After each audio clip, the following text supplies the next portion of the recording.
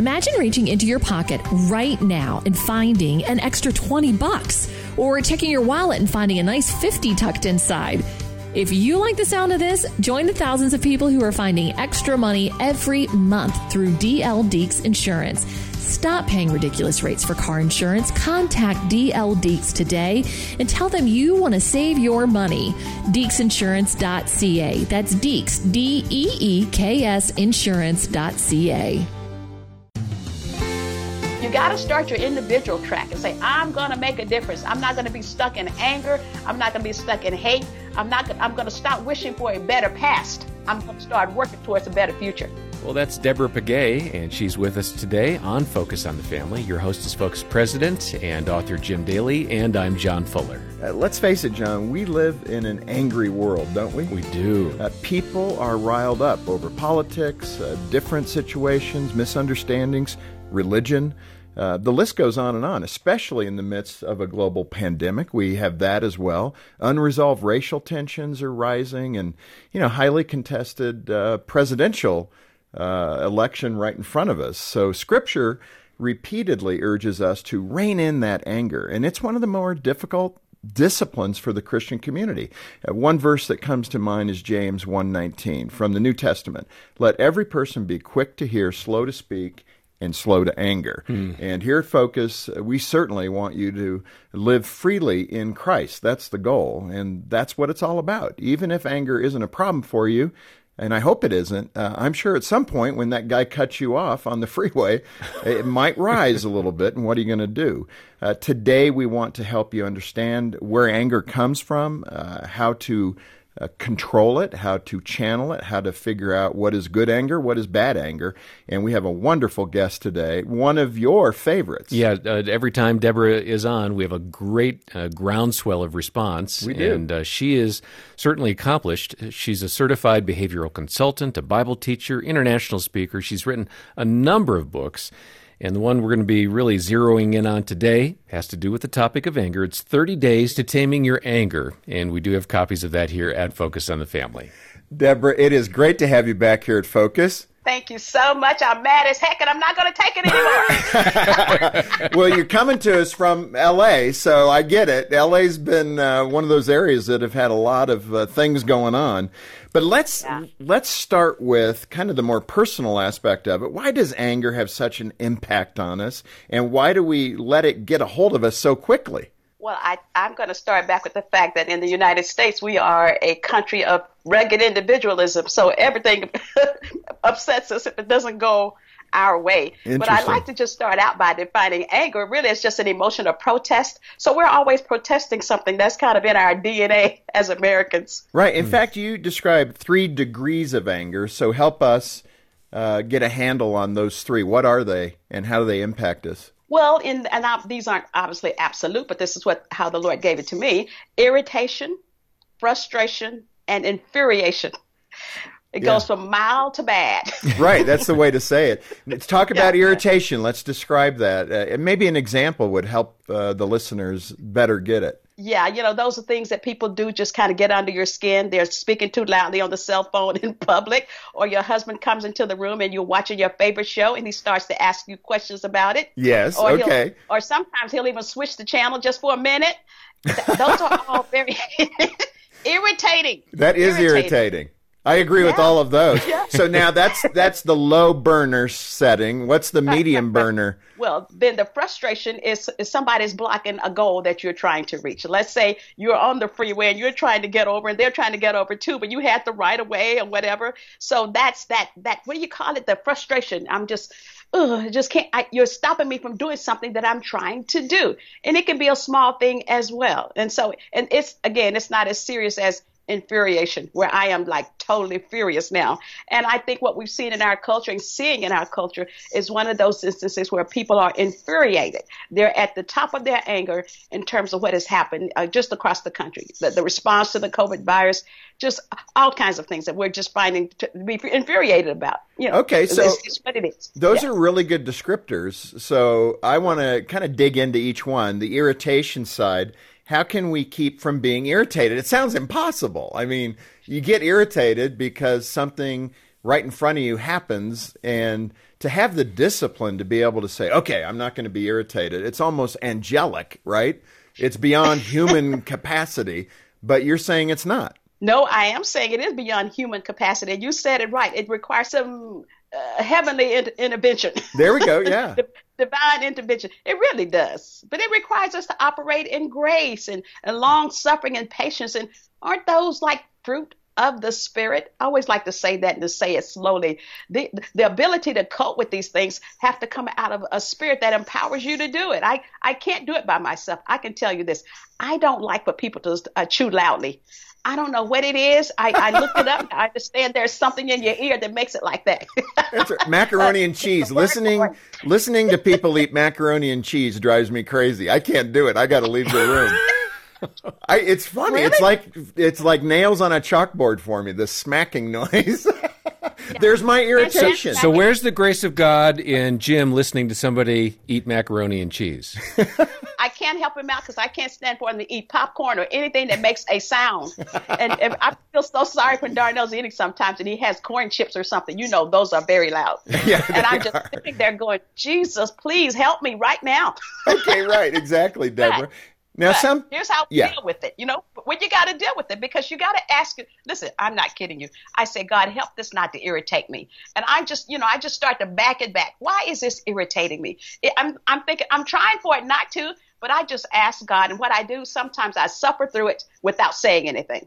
Because you know what that does? That teaches my flesh that I can't always have things my way. Yeah, and a context for this, and you mentioned it a moment ago, the fruit of the Spirit. For those of us that are Christians, we know that's love, joy, peace, goodness, kindness, mercy. I remember patience. I remember somebody saying to me one time, I don't have much patience. And the thought struck me, and I did say this out loud. I probably shouldn't have. But I said, well, I don't think it's like a menu that you order from. Right? As a Christian, you don't say, well, I'll take a dose of patience and 4 helpings of love. I mean, if you're in Christ, these attributes should be present in your life. And if they're not, you may want to reconsider if you're truly rooted in Jesus. Well, this is what I say. The extent to which you can exemplify the fruit of the Spirit, I got to really get that word in people today. It is produced by the Spirit. So to the extent that you have to really practice that so that you develop that fruit. Now I'll just say, God, this fruit is not developed. It is so raw. Right. It is so limp. It's still a seed. Yeah, and the main point is if you don't have a lot of patience, that means work on it. Don't use it as an excuse to be impatient. Yes, absolutely. Hey, Deborah, you were called by God to write and to speak, and you started writing this book on anger. What were some of the instantaneous obstacles that you confronted when you started to speak about this topic? How was the Lord dealing with you? Well, let me deal with the frustration I had in writing. I work at home. I have a nice home office, and people think because you work at home that you're just available all day to do something. Right. So as I would be writing, they just call me, how are you doing? And I'm thinking, why am I answering the phone? So I have to have a predetermined coping mechanism for dealing with some frustrations. But here's what I know, and I have to believe this, and I always say all behavior comes out of a belief. I have to believe that sometimes that's a divine interruption or whatever it is that's blocking my progress. I have to step back and say, you know what, there may be a divine something going on here. And so I don't always want to have this to-do list that is so rigid. I'm so set on the goal until I can't be flexible. So the key to dealing with the frustration is to stop and acknowledge what could be going on. How many stories did we hear when they had the 9/11 event of people who were delayed that day or whatever? I'm sure that some of them were probably frustrated that they were delayed, but look, it saved their lives. And so we just got to stop and put that in perspective as well. Yeah, that's exactly right. Let me ask you this before we move to the next level, the highest temperature of anger, infuriation. What is the difference between irritation and frustration? Do you handle frustration differently, or what are the added things you need to do to de-escalate your frustration? Well, you have to have a mindset about frustration, because keep in mind, all of these things generate from us. Nobody is, quote, irritating us. That's how we're choosing to respond. Nobody is frustrating us deliberately. Most of the time it's not deliberate. And then sometimes it's not somebody. It could be traffic. It could be anything. So we have to have a mindset that no matter what happens today, I'm going to guard my peace. I'm going to guard my heart. And that's what you have to do, especially when you live in Los Angeles and you have to drive the freeways. That's right. That's right. And you've been there, Jim, so you know that. Grew up there. Always energetic and optimistic. This is Focus on the Family, and we've got Deborah Pegues with us today. And we want to drive your attention to her book, 30 Days to Taming Your Anger. You can get that directly from us at focusonthefamily.ca. And we do know that anger, while we're having some fun here, can be a very difficult emotion to deal with. So let me remind you, we have a team of caring Christian counselors on staff here at Focus on the Family. Give us a call. We'll arrange a time for someone to call you back and talk through your circumstances with you. It's free, and our number is 800, the letter A, and the word family. Deborah, let's move to the hottest temperature of anger. That's the infuriation that people can feel. And that's like a visceral response. Your body feels it. It's so angering to you that it's a full body response. Your mind, your body, I mean, it's like fight or flight. That's the impression I get. A, is that description accurate? And then give us an example of how you noticed that higher level of anger in you. Well, you feel it. You pump more blood. You just feel your pulse increase. This is the point where you have to really, really, really manage yourself and do some self-talk, because it's like a seesaw in your mind. If the emotions are high, the rationale is low. And so you want to stay really rational, because the person who is most rational is going to be the most powerful in that environment or that situation. So you got to really start to talk to yourself, and you got to tell yourself, this is working together for my good. I was getting on the freeway, and I was already late trying to get downtown LA, and a car came up beside me and just almost ran me off the road. I was so afraid. And I realized sometimes at the root of being infuriated was the fears of what could have happened. And so I thought, man, I wish I had a BB gun or something. Right. No. a gun that wouldn't kill somebody, but that could really inflict pain, because when we are angry, we want to retaliate, which means to return the punishment.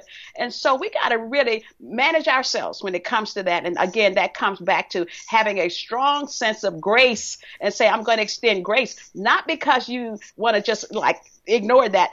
It's for you. You want to stop that flow of adrenaline. You want to stay in control. You don't want that seesaw too high on the emotion side. Well, it's so true. And I actually was laughing as I was reading the book and looking at the prep. I was mentioning to my wife, Jean, one of your stories, which is so funny because I can relate to it. You and your husband had a 21-day fast, and you go to a restaurant, a buffet-style restaurant, and something went wrong. And that was one of your examples where you kind of lost it. But I was laughing because I was with you. I said I'd be in the same boat. After not eating for 21 days, you go to a restaurant. What happened, and why did that set you off?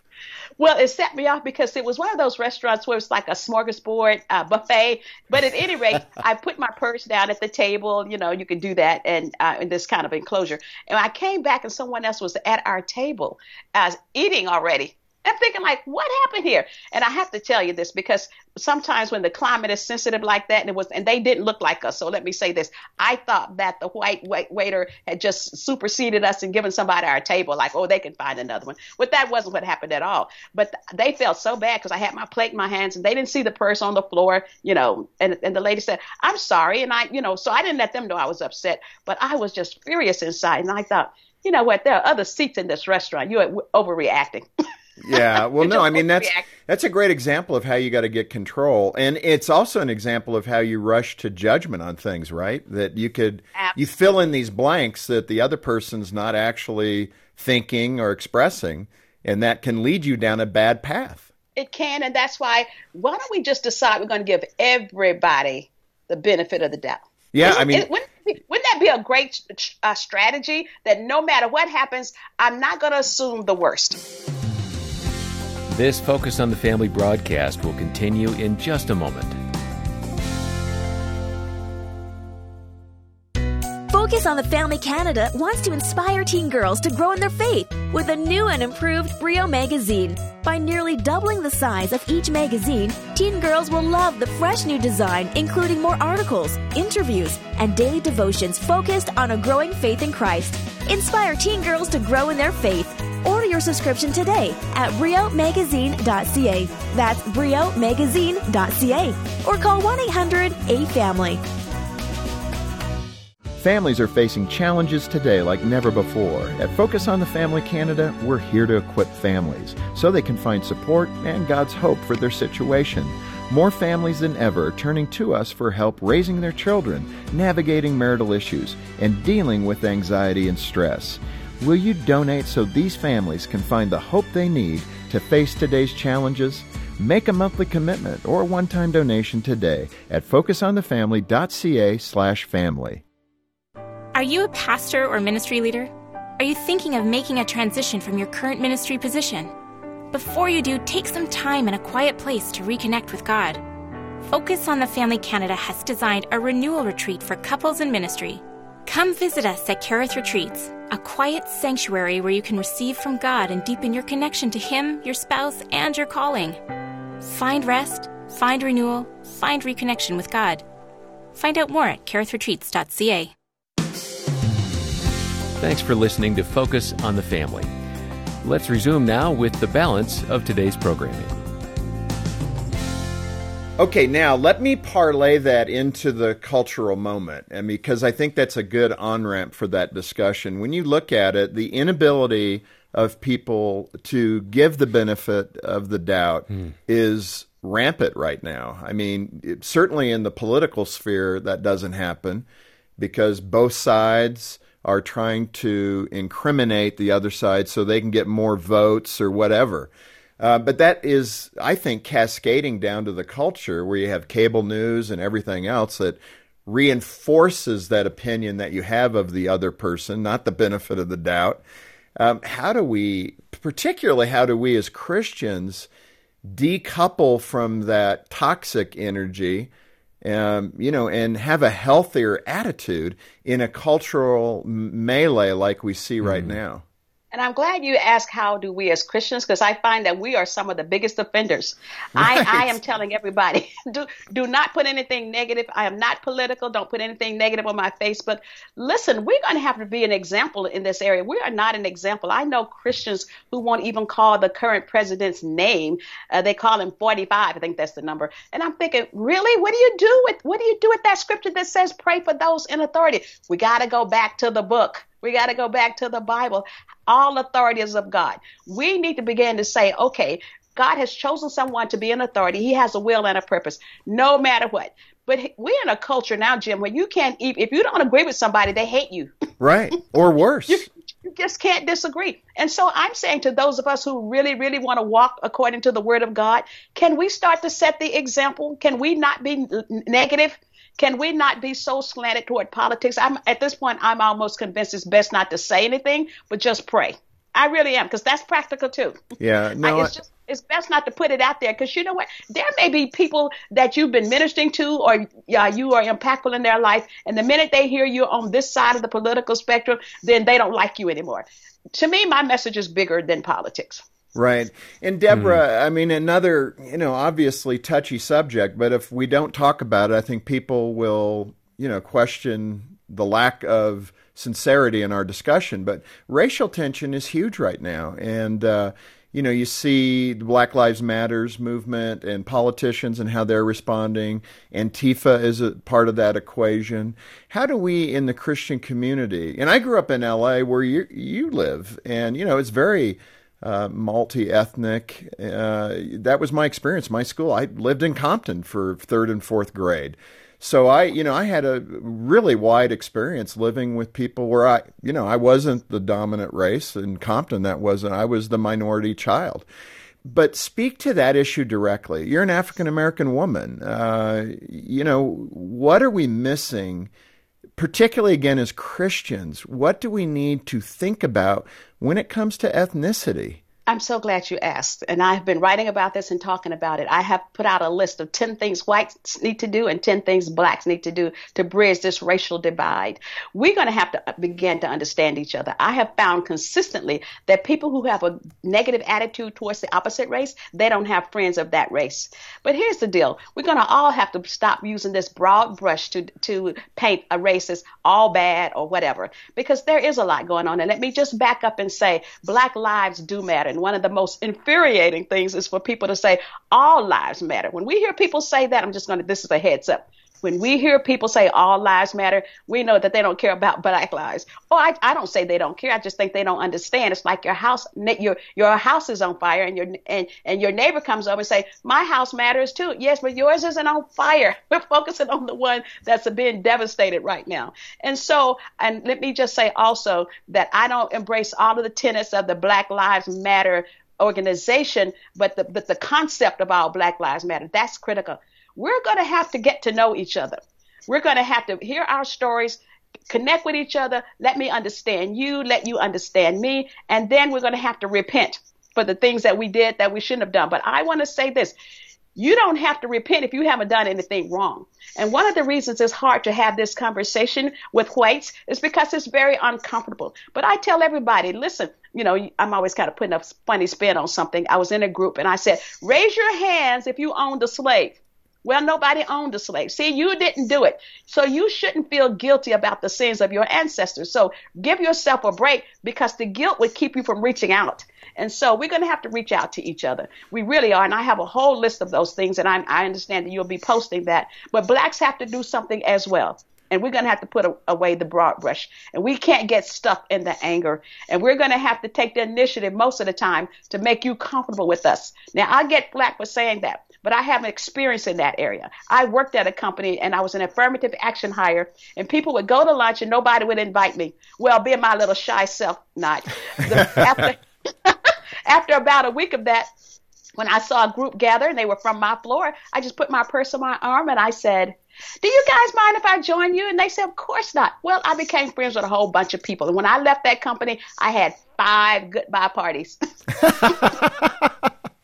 Oh, that's a great example. But it's still, I realize that tension exists and perspective. People are not monolithic, even, by definition, race or faith, etc. We have a variety of denominations in the Christian faith. People will say, why is that, right? Because there's different perspectives about what the Scripture is saying, etc. But I think that's a good reminder for us, to get to know people that don't look like us. I mean, that's a great thing to do. And particularly to get to know people within the body of Christ. We shouldn't have the most segregated day of the week being Sunday. And I'm proud to go to a church that's multi-ethnic, and it really gives us great diversity. Let's go to another aspect of anger, Deborah. We often hear that anger is a secondary emotion, that there's something else occurring. It's kind of underlying the anger emotion. One of those you identify as fear. You've mentioned that a moment ago. Let's tease that out a bit further. Why is fear or bitterness, perhaps, or unforgiveness roots of anger? Well, because again, you feel something before you feel anger. So let's give an example that I gave it a little bit earlier of the guy who almost made me wreck the car. Fear was at the base of that because I could have hurt myself or I could have died. So that made me angry. I was really responding to the fact that I almost lost my life. But there are other things. I walked into a store about a year ago, and it was on a Sunday afternoon. I was the only one in the store, and there were 2 clerks who didn't look like me. And they never said hello or asked me, could they help me? Then someone else came in right after that, and they asked that person, could they help them? Now, what did I feel? I wasn't just angry at first. I didn't jump to anger. I felt disregarded, disrespected, just dismissed. So you have to identify what you're feeling and then ask yourself, I tell myself, is this fatal? Can I just get beyond it? Because for my own health, I need not to be stewing on that. I don't need to send that underground. I don't need to deal with that. And so I may call the home office and report the incident, because sometimes you need to do something. Sometimes you need to protest. That's why I believe in people protesting peacefully. Because if you don't protest in a way that advances your ball down the court, then you just wasted time. Deborah, I don't want to be insensitive, but I did hear something, and I want to repeat it and get your response to it. Because, again, so often it's this assumption that leads us down the wrong path. But sometimes if you look at something from a different perspective, it can be enlightening. And I would like your honest response to this. When you look at the battle of slavery in the United States and you go back to the founding fathers. And I know statues are being torn down and there's anger toward that period of time. Someone said to me, what people are failing to recognize is slavery as an institution, slavery as a means of production, etc., was a 3,000-year-old global tradition that human beings were using because that was the means to production. And we can all agree that it was horrific and terrible. But what the person said, though, is that these founding fathers, if you look at it, they created the document where all men are created equal. And although they couldn't enact that at the moment, that would have divided the country, etc., and maybe they should have found greater courage to attack it right then, it did set up the runway to end slavery, although it took 90 years. But that idea that they saw the future, even though they couldn't enact it in that moment, and created a pathway for Abraham Lincoln to actually do that. How do you react to that perspective? I don't know if they intentionally created a pathway. I think personally they took advantage of free labor when people were brought here against their will. And keep in mind, slaves weren't considered people. They were 6/10% of a person. Yeah, right, exactly. Yeah. So I don't think they envisioned that. In fact, when I've been studying that and doing even when they did the Declaration of Independence, we were still slaves. And so we do say that all men are created equal, endowed by their creator, blah, blah, blah, blah. But that didn't include the slaves. But that was a very divisive issue even then. I just think they took advantage of a situation.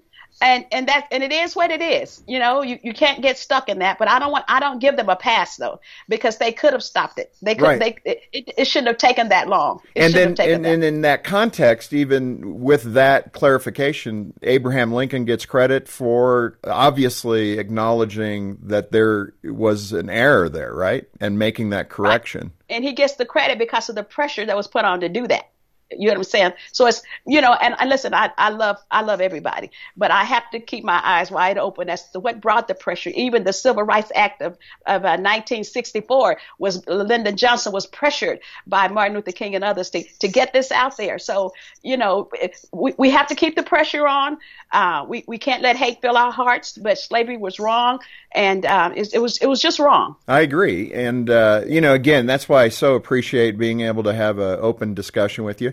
Deborah, this has been so good at so many levels, personally, culturally, for the church, etc. And what a great book, Taming Your Anger, 30 Days to Taming Your Anger. And like we said before, you are very popular here with the Focus on the Family listeners. People respond, and people have been blessed hearing your comments. And I hope today, talking boldly about the things we've talked about, they, again, will be blessed by your perspective. You're a sister in Christ. I love you, and I'm so grateful for your input today. Thank you so much for being with us. Thank you, and you guys are just the best. And thank you just for the opportunity to really express how I'm feeling today about these things. Well, God bless you. And online, we have a number of resources for you. We've got those 2 lists that Deborah has provided for us, 10 things you can do to bridge that racial divide, along with her book, 30 Days to Taming Your Anger. And if you can, please make a generous monthly pledge to Focus on the Family, because your regular support allows us to budget and plan so we can meet the needs of families across the globe. Donate online at focusonthefamily.ca or when you call 800, the letter A in the word family. On behalf of Jim Daly and the entire team, thanks for joining us today for Focus on the Family. I'm John Fuller, inviting you back as we once again help you and your family thrive in Christ.